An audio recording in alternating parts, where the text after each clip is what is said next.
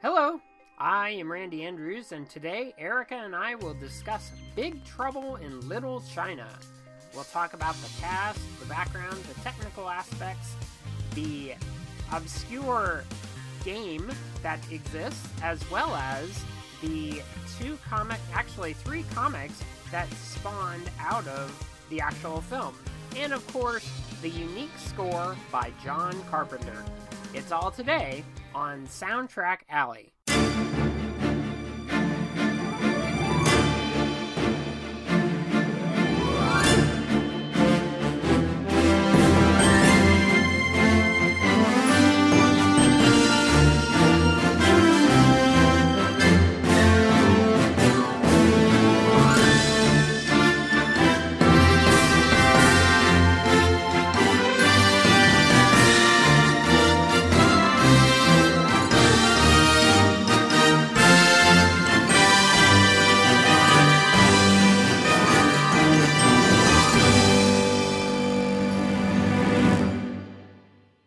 Hello, welcome to Soundtrack Alley.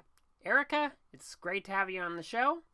What was your first impression of Big Trouble in Little China? I'm pretty sure I've only seen the movie once before, and I had a friend in college who was obsessed with it, so that was the first time that I saw it, and I thought that it was a very silly, cheesy, campy 80s movie. Was pretty much what my thoughts the first time I saw it. I did enjoy it a little bit more this time, just kind of, being a little bit older and kind of looking back on it. But yeah, it's lots of fun, and that was actually something that Kurt Russel, I've heard him say before, is that he did it. He just wanted people to have fun. He wanted them to walk out of the theater smiling, and I definitely enjoyed the movie and was smiling by the end of it. So mission accomplished. Nice. You said that your friend was obsessed with Big Trouble in Little China. Now, did it grow on you? I would say it did a little bit. I definitely enjoyed it when I saw it. Yeah, it was just, and she's also a very silly person, so I think I probably didn't take it very seriously the first time I saw it. So just kind of looking at it, through different eyes, I enjoyed it quite a bit more this second time through. Cool. That's great. Yeah, this has been one of my favorite 80s classic movies, because I always enjoy a good Kurt Russell movie, and this had some really fun elements to it, and I enjoyed I just had a ball with it. You just let it wash over you and just enjoy the ride. Because it was just a fun movie, and like one of the things that I think about is like even in the DVD commentary, Kurt Russell, he was kind of afraid that if he starred in the movie, it would flop. But when he asked John Carpenter about it, John Carpenter told him that it didn't matter. He still wanted to make a movie with him, which was pretty cool. And yet, it's interesting because he had already made a movie with him with Escape from New York. So that was kind of unusual. Mm-hmm. Yeah, and I think they're up to, 5 movies together at this point, so yeah, they definitely enjoy working together. Yeah. And also, one of the things I found unusual is that, in one of the scenes in the movie, Kurt Russell, he looked really, really sweaty. Well, I guess he had been battling a flu, and it was just after the brothel scene, so the sweat on his body was real, and he was having a real fever because of the flu. And so it was a real challenge for him to work on the set. So I found that interesting too. And then, some of the other people that were in the film, Victor Wong and Carter Wong, those were, not super familiar actors, but the older guy, he was the tourist driver, and he had actually been in the movie Tremors. That was a favorite of mine. Oh yeah, I watched that all the time. So yeah, that's where I remembered seeing him, and I was like, oh, hey, he's in this movie too. So that was so much fun. And even Victor Wong had made it to where Jack Burton would be more heroic. And he was like, you leave Jack Burton alone. So that was just one of those fun things I loved about the movie. And even the fact that John Carpenter, even though a lot of his movies seemed very cheesy, but when they were doing the audio commentary, there was a screen test that was overwhelmingly positive. And so when 20th Century Fox put on little to promote the movie, it ended up being kind of a bomb, but yet it earned this cult status to where it boosted the ratings and like video sales, and now it's sought after by many people to find it, and it's even hard to rent from the library. So I mean, that's one thing I found. It's actually hard to rent. So once it went out on VHS, I believe they sent out a bunch of like posters and other like little memorabilia to a lot of the video stores, and people saw a lot of that stuff lying around, and that kind of helped the video sales. So yeah, it's just kind of one of those movies that exploded once it got onto VHS, because yeah, the production company just did not know how to promote it before it came out, and it's one of the reasons that led to it being such a big disappointment at the box office. Oh yeah, definitely. And then, let's see, it's interesting that Jackie Chan was John Carpenter's first choice to play Wang Chi, but the producer, which was Lawrence Gordon, he was highly against it because he didn't think that Chan's English was very good. So they used Dennis Dunn to be cast instead. So I found that unique. And I like your choice that, you had said that Kurt Russell and John Carpenter had worked together on 5 different films. And I didn't know he was in a movie called Elvis. So that was unique. Yeah, it's Kurt Russell is a well-known, just like diehard Elvis fan. So I've not actually seen the movie, but I've seen clips from it, and I've heard him talk in interviews about how much he's obsessed with Elvis. So when I found out the two of them had done a movie together, I was not surprised in the least. Yeah, and another movie that I've never seen is The Thing. And so that's another movie that they did together. So you haven't seen The Thing? Not yet. Oh my gosh. I have it. It's good. It Okay. is very good. All right. It's good. Well, it's on my list, so. Yeah. It's slow moving compared to Big Trouble. Oh, that's okay. It's slow moving. It's creepy, and I'm not going to give anything away because you haven't seen it, but it is high on the classic meter as far as like horror movies go. It's very, very good. Cool. All right. Well, also, the studio felt that Kurt Russell was an up-and-coming star, and some may not realize that he was starring in Disney movies when he was a young person. I mean, he was in The Computer That Wore Tennis Shoes, and he was in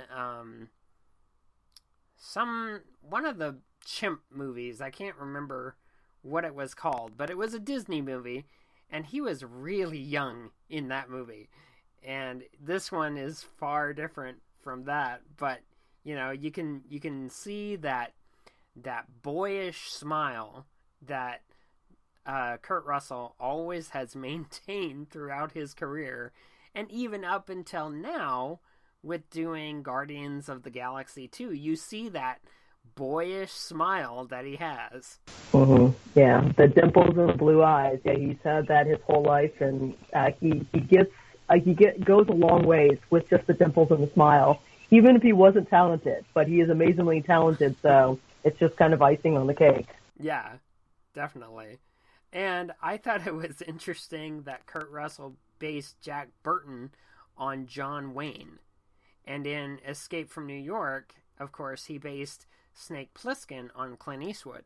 And if people want to go back and listen to my Escape from New York episode, they can.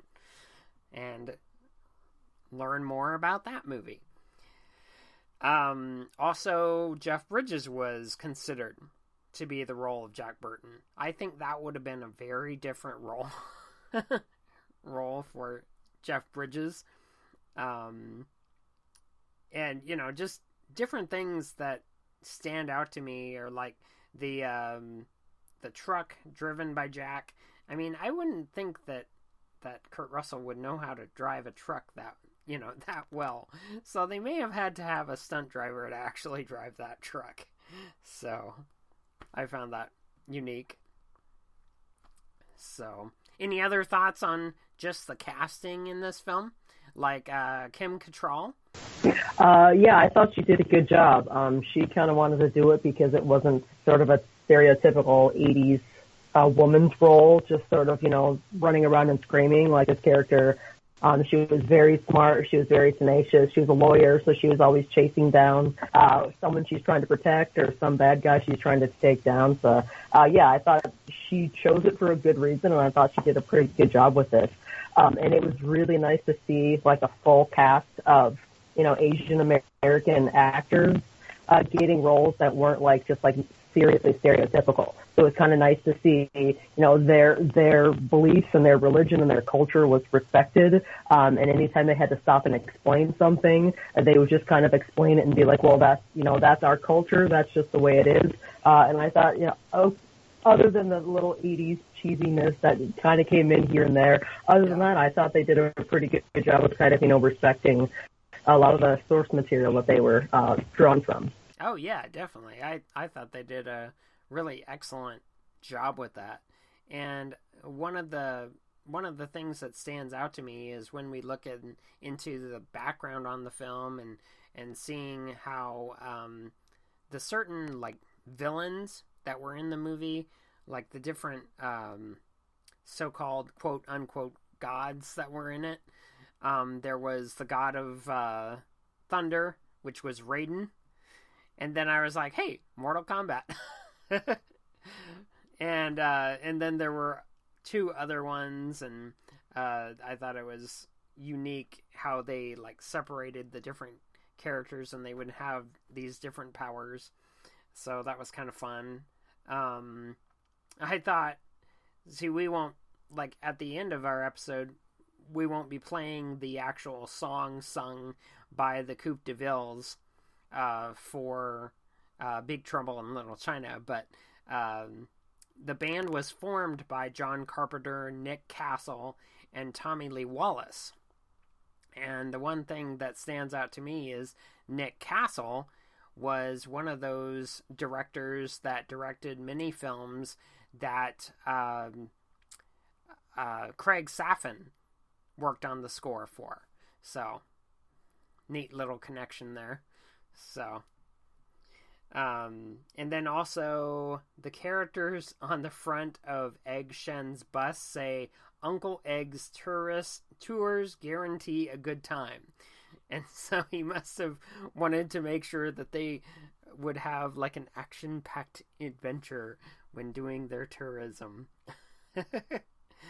And then also John Carpenter envisioned that the film would be like this traditional scenario in action films with a Caucasian protagonist, and with Jack Burton, despite his bravado, he was constantly portrayed kind of bumbling, and he didn't quite get things right, and when he would fight, it wasn't always on cue, but it was believable. It wasn't to where he was some, all-American fighter or something. He was this kind of an average Joe, and he just had some lucky hits, I guess. Yeah, as you said, the average Joe who was kind of put into an unusual situation and who thinks that he's going to suddenly turn into the action hero, yet he needs to be saved in pretty much every scene. So, yeah, Carpenter definitely went out of his way to kind of play off that, who's the hero and who's the sidekick role in the movie. Yeah, I really like that, though, because you don't get your typical, like, hero and sidekick role. I love that.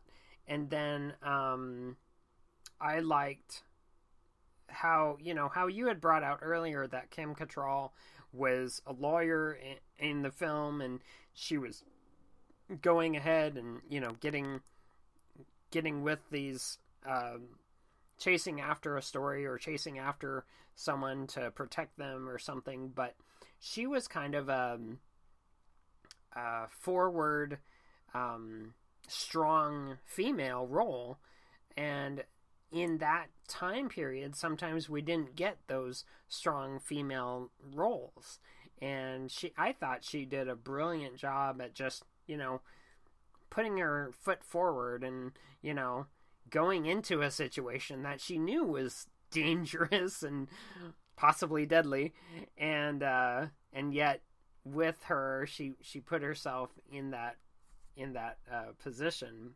And then also, like, how you could see that they had green eyes in the film with Kim Cattrall and Susie Pay. In real life, they only have brown eyes, and so they were definitely wearing contacts for the movie, and you can kind of see it in, I guess, the Blu-ray version of the movie. So I thought that was interesting. So in one of the scenes, when they do the wedding scene, when in front of the giant statue, and you have James Hong, and and then you have Kim Cattrall and Susie Pay. Well, James Hong actually did jab Susie Pay too hard because she flinched when he did so, and he didn't intend to do it, but it just happened. So with that giant needle. Yeah, exactly. It's like, oh my goodness, that's so large. But and then different things on how even John Carpenter learned that even the Golden Child, the movie, was kind of having these similar themes. So he remarked that he said in an interview how many adventure pictures dealing with Chinese mysticism have been released by major studios in the past 20 years. And so for two of them to come along at the exact same time is more than a mere coincidence. And so to beat the rival production, Big Trouble went into production in October 1985, so it could be released in 86. And then The Golden Child was released, or it had been in production in 86, 5 months before, and then it had a Christmas release. So they were like neck and neck for determining which one was actually going to get released first. And I found that interesting too. And then, so there was some other stuff that was parodied, because, like, did you ever watch the Teenage Mutant Ninja Turtles TV show? The cartoon, I watched it all the time when I was a little kid, yeah. All right, so they did a parody of it with a Chinatown ghost story.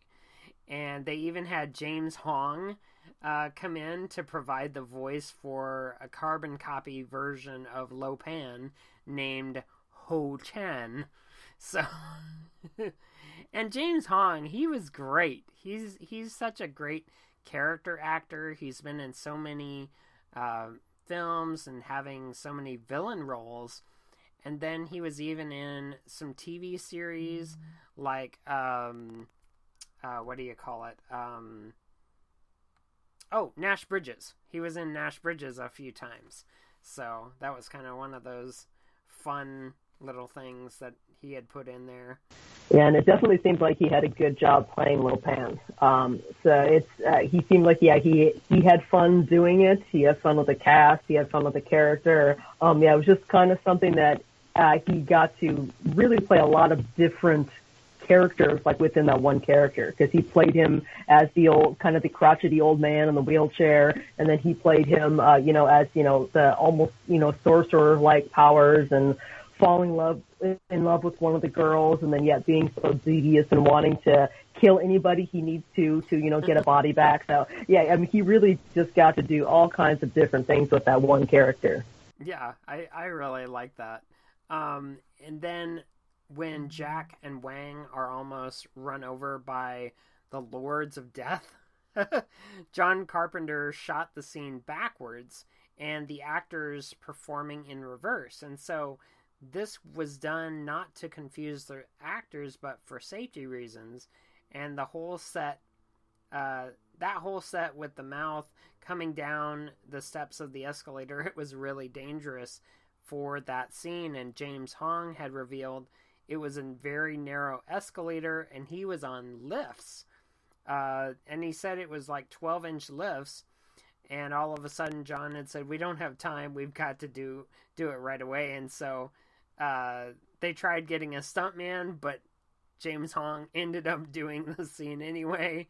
And it looked like he was really fierce, but he was actually trembling in the scene. So some of those neat little background facts, it's like, wow, I never knew that actually happened. And they were in actual danger. Sometimes they took some risk that they probably shouldn't have, but sometimes to get the right screenshot or right action shot, that sometimes they just had to go with it and just say, all right, this is what we're doing. So what do you think of like bringing in, the studio had brought in W.D. Richer. Do you know anything about his career or anything that he had done before? And as far as screenwriting, he's got a full long list of movies that he's been a writer of, and a lot of those are known movies that everybody would know. But at that time, the only movie he had ever directed was Buckaroo Banzai, which he had done. He had literally just finished Buckaroo Banzai when the producers went to him with the original script for Big Trouble in Little China, and they said that they hated the script, and they asked him to do like a complete rewrite of it. So at one point, he actually said, "Hey, do you mind? Could we make this like a Buckaroo Banzai Part 2?" Because they were intending on doing that. But the producers very quickly said, "No, don't do that." And he said, "Okay." And he deleted almost the entire script.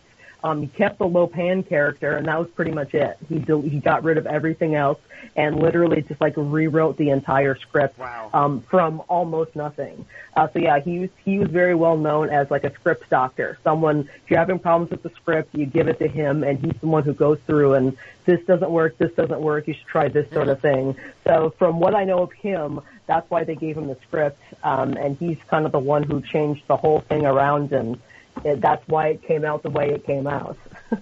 Well, I think he did a pretty good job with it, changing it. Especially since it was a Western the first time it was written. Really? Yeah, it was set in the 1880s, and it was supposed to be a Western the very first time through. And Jack's character was in, I don't think it specified what city he was in, but he was going into like the Chinatown part of an Old West city, and that's where the whole movie took place. Man. So yeah. I didn't realize that at all. So those are some things that you don't quite think about it, but I was really impressed at how W.G. Richer just was able to change everything, and John Carpenter was pretty much okay with that, because later on he had writing credits for some other things, and so John Carpenter would have been pretty okay with stuff like that. Okay, did you know that there is currently being developed a remake of this movie. There have been rumors for about the last year or two with, I believe, Dwayne Johnson doing it. Yeah. But they've remained rumors for a long time, so it's really, really hard to know when the moment, okay, now it's going to be a movie. Like, when that green light happens, it could go on 15 years and never happen, or we could get an announcement next week. So, yes, there's been rumors, but until it's actually confirmed, it's unfortunately just rumors. Yeah, exactly. You're right. You're so right. Okay, so another area I want to talk about is in regard to the comics as well as the actual board game. Now, if you look up on the internet for Big Trouble in Little China, the board game, you have like character cards, you have little figurines that go on this giant board, and it's like really super detailed, and they have like hanging lanterns, and you can walk through the Chinatown and get from one destination to another, and you have various like even villain cards, and you have hero cards, and even villain characters like little figurines, and then hero figurines. So I thought it was really cool. The whole premise of it was where they had said there's a secret world where ancient evil weaves a modern mystery. They call it Little China. And it's funny because they say it's where Big Trouble was waiting for Jack Burton and friends as they uncover this ancient diabolical plot. And the whole thing with it is they have to, muster up their courage and survive against these hordes of baddies, and then face off to showdown with the Lo Pan. And it was just really neat because they were able to take up to like 3 or more players to experience this game, and they had so many elements to that one game, and I think now it's like an $80 game to even be able to get it. And so, I mean, that's kind of cool because, cult classic movie gets turned into a board game, and it's super collectible, and it's just really neat to look at. If you ever get a chance, you'll have to take a look at that.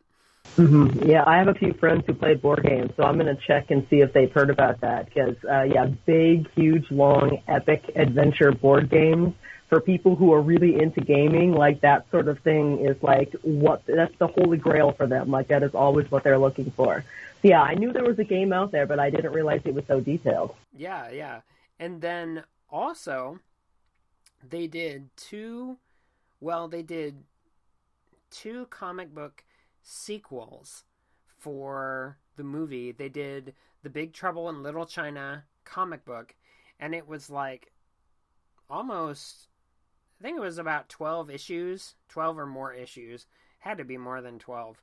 But they did it to where, so the basic premise was that Jack Burton finds a stowaway demon hiding on his rig, but that soon becomes the least of his troubles, and he's helped with his best friend Wang to save his fiancée from the clutches of Lo Pan, but now the wedding has been invaded by more evil forces with one thing on their minds: revenge against Jack Burton. And so John Carpenter returns with co-writer Eric Powell, who wrote The Goon, and then artist Brian Chirilla. They continue these adventures of Jack Burton that take place moments after the movie actually takes place. So that's kind of cool. And then they went on, and it's still actually going on. It's called Old Man Jack, and it takes place several years after Big Trouble in Little China, and the year's 2020, and this guy named Ching Dai is sick of relying on screw-ups like Lo Pan, and so he's broken the barriers between Earth and infinite hells and declares himself ruler over all. And so 60-year-old Jack is alone in this tiny corner of Florida with only his broken radio to talk to, until one day it manages to pick up a message and someone is out there in the hellscape and they know a way to stop Chang Dai. And I think it's just a blast to have those continuing stories of this one character that didn't think that he would ever be a hero. Yeah, sometimes the goofy trying to be a hero person is actually more interesting than people who are heroes. So yeah, I could definitely see why Carpenter would like to continue writing them, and why audiences are continuing to like the character of Jack and want to see what kind of, crazy situations he gets himself into. Oh yeah, definitely. And then also, one other premise that actually has happened is the Big Trouble in Little China / Escape from New York crossover. And they had Jack Burton transported to the dystopian future of Escape from New York, where Snake Plissken attempts to hunt Jack down, as Snake believes he's someone trying to steal his identity. Go figure, they're the same guy. And the two eventually meet up, attempt to discover what's caused Jack to hop between worlds. So I really found all three of these premises to be really fun, and I looked them up on Amazon. They're really easy to get for anyone out there looking for some new material for Big Trouble in Little China. What do you think of these projects, Erika? Especially that third one sounds like a very funny idea. And the one question I have is, I could see Snake catching Jack in like 30 seconds. So my question is, how in the world, what kind of bumbling does Jack do to keep himself away from Snake long enough for the two of them to chat and like work out whatever it is that they need to talk about? So, But yeah, I think that's very funny. Agreed.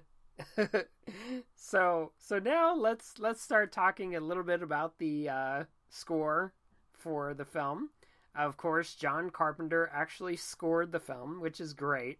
He's done so many of his own scoring for a lot of his movies, and he's done so much with, like, he did Halloween, he did Big Trouble, he did Escape from New York. He's done I don't know if he did The Thing. Did he do The Thing? I'm not sure. That's a good question. I don't know the answer to that. Hang on. Let me see. Because I'm going to look. Oh, wait. Nope, that's not it. Alright. So we're looking up The Thing. Let's see here. Alright. So, bringing that up now. Yeah, this is great. Great podcasting. Searching for different composers or anything. And then it doesn't want to bring it up. Wonderful. Well, I'll have to find that later, because I can't find it for some reason. It didn't want to bring up anything for it, so that's kind of weird, because I thought I had it. Well, I'll have to look for it later. So, but that's okay. Everything's okay with that. Alright, so one thing that I really liked is that with this being such like an action flick, audiences maybe didn't really realize the effort that John Carpenter had done to make this synthesized style for the 1980s. And I mean, with his scores, it really shows that he could do a lot even with synthesizers and with just, other things. I mean, people remember large orchestral scores, and when you look at the comparison between what John Carpenter did with these electronic alternatives, but I really like the fact that he used like these keyboards, and he used it for the majority of the score and then put in some electric guitars, some bass loops. He used like wood blocks, xylophones, kotos, and at one point, I can't remember exactly where it is in the score, but it sounds like he used a choir. But I don't think it was so. I think it was part of the synthesizers that actually was doing that. So, you know, it's one of those interesting things that, like, mainstream listeners, they might say, ugh, this isn't a great soundtrack, but it's a lot of fun. There's a lot of fun to it. There's a lot of love for this score, and you can even find, like, stuff on vinyl that is the John Carpenter anthology album that has a bunch of his other score pieces to it, which is kind of cool. So what are your initial impressions of the score, Erika? Yeah, I really liked the fact that for most of the tracks, there isn't what you consider a traditional, like, melody. Like most of what he did, especially since, as you said, it's very synthesizer heavy, most of what he did is ambiance and atmosphere and sound effects. Mm-hmm. And like he played with all of those things, and then you've got, you know, the drumming and some guitars and all this other stuff that just kind of comes in and out. But it's very, very little has like what you would consider a traditional melody. And as far as like an 80s movie, I think it worked really well. It's so much 80s stuff. It's, you know, big, whether it's like, you know, hair metal or singing or, you know, just really over the top melodies. And he didn't do that at all with the score. And I think it actually stands the test of time a little bit better, because a lot of the tracks in this I felt could actually be in other movies. And I don't mean that like negatively, but like there's like a track, for example, that when it comes up, I'll mention the name, but I was hearing the track and I was thinking, wow, this could be in like any movie in the 80s because this track works so well. I could hear it like in The Labyrinth, or I could hear it in like Rambo. Like he just put this music together that fit the movie, but really fit like broader 80s in general without using any of like the normal 80s tropes.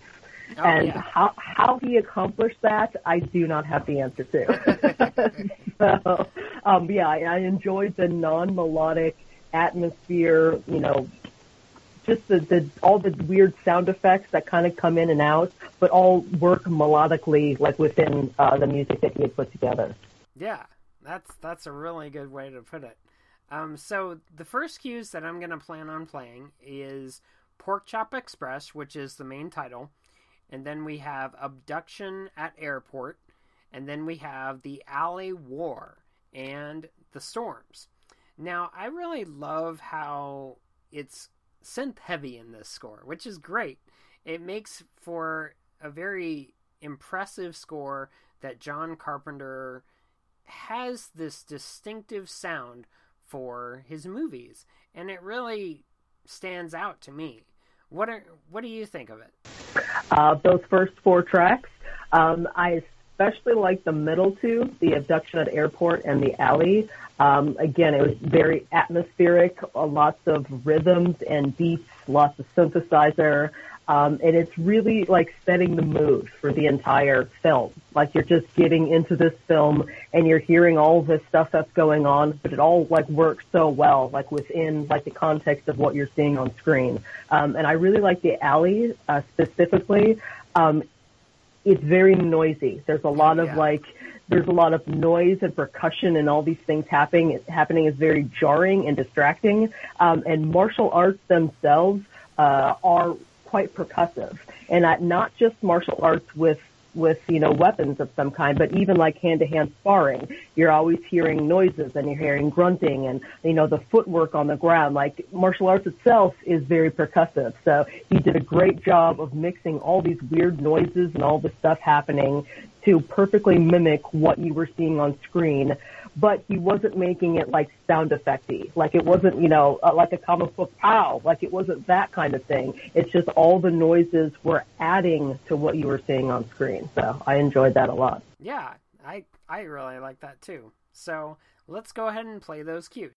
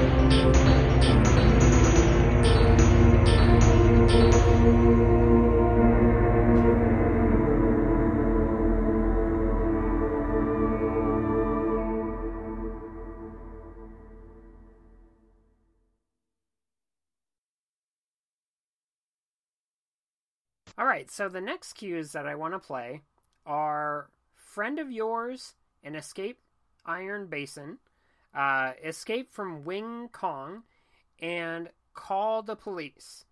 I really like how these can give us, like I had mentioned before, kind of a fake chorus in the background and still making it believable in the movie. What do you think of that? Do you think that you could almost hear a chorus in it? Especially with the last one, the Call the Police track. I was kind of feeling like you could put that in a film where you're like walking through a kingdom of elves. Mm-hmm. and like hearing like all of this voices, but not human voices. Like that's what I felt the synth was doing, is it was kind of mimicking voices, but it's not voices. So it sort of felt like a non-human voice singing. And it just kind of conjures up all these weird like images in your head. I just thought you did a great job with that. And a couple of the earlier tracks, The Friend of Yours and such, are very dark and serious and brooding. And a few of them will just kind of like pop into this more like 80s music right in the middle. So I thought, it just seemed like he was having a lot of fun mixing all the different sounds and doing everything he possibly could with the synthesizer. Oh, yeah, definitely. So why don't we play those?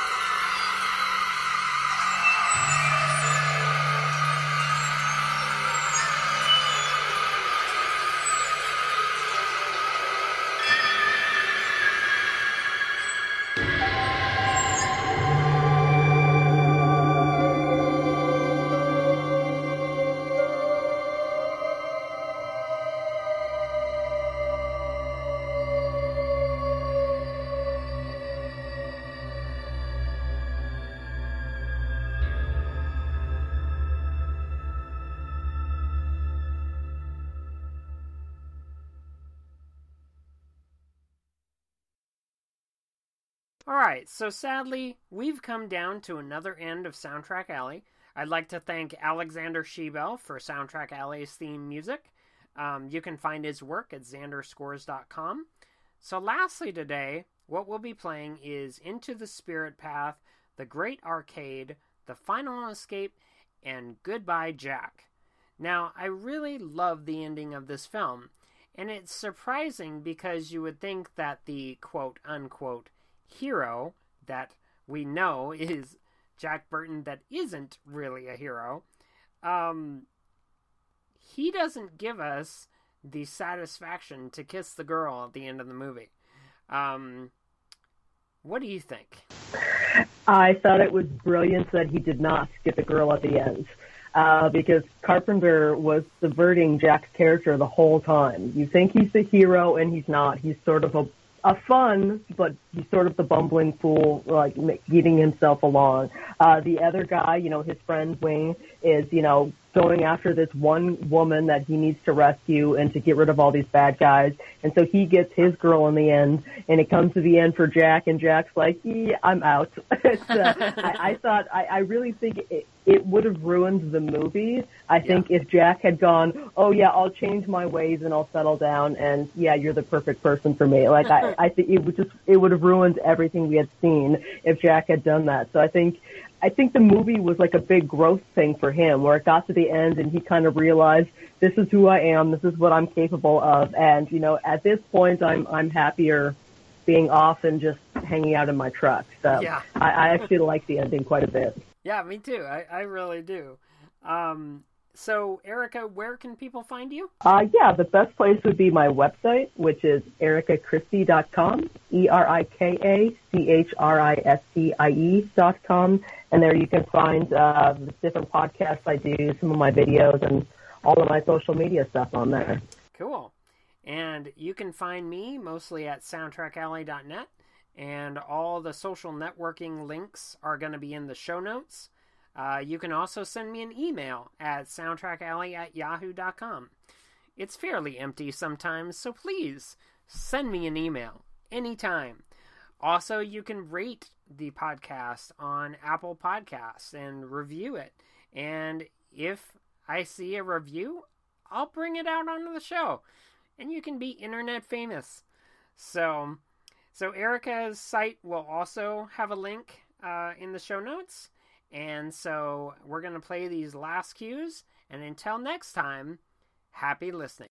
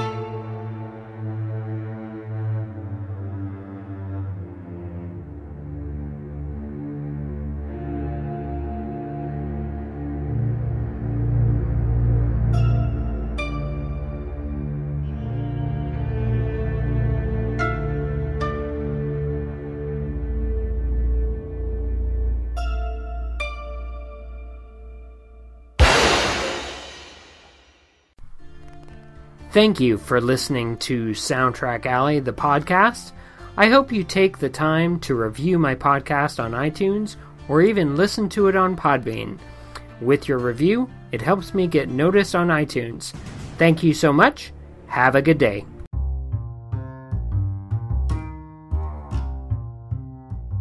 Thank you for listening to Soundtrack Alley Spotlight. If you are on Apple Podcasts, please rate and review the show.